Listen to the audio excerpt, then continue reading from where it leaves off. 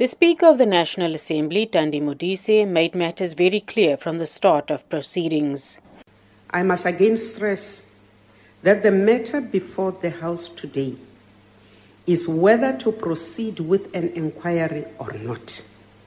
It is not to pronounce on the validity of the relevant rules or determine whether the public protector should be removed. In this regard, I would caution members from reflecting on the merits of the arguments before the court. The DA brought the motion back in 2019. Parliament came up with rules to establish the process, which included an independent panel to investigate preliminary evidence. Its report, recommending that Parliament investigates further, was tabled in the National Assembly.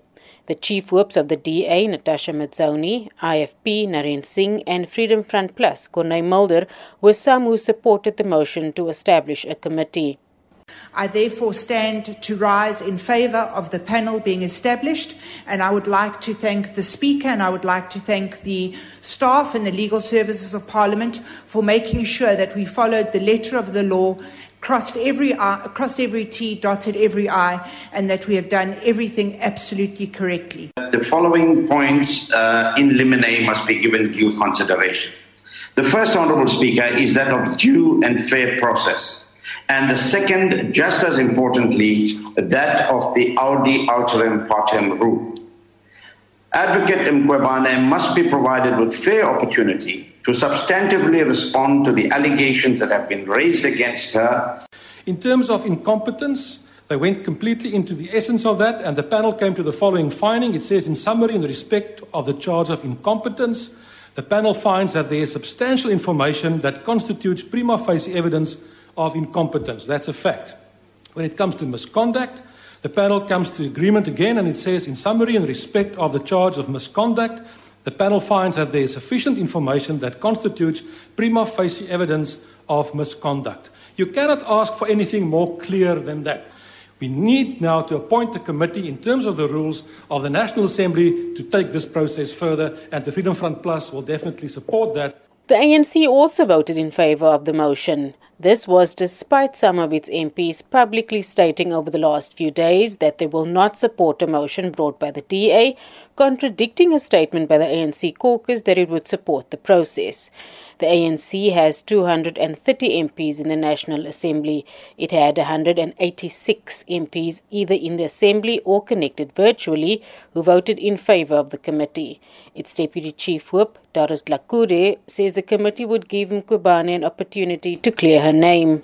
The ANC supports the motion to establish that Section 194 multi-party committee which will deal with this matter, and also which will afford the public protector an opportunity to make a representation, because it is not fair that the public protector is seen is walking around with this dark cloud hanging on her head. The EFF, Al-Jama, ATM and UDM did not support the motion. EFF MP Natasha Ntlangwini says the rules were deliberately crafted with the public protector in mind. We oppose to the adoption of the recommendations of the independent panel.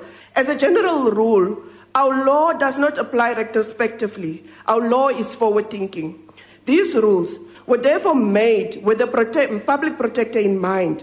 The end goal was created a watertight method to remove the public protector from office, and no one else. If this motion passes, we'll immediately approach the courts to stop this process from taking any shape or form. In the end, Speaker Thandi Modise read out the votes. The ayes, 275. The noes, 40. And we have one abstention. The question is therefore accordingly agreed to.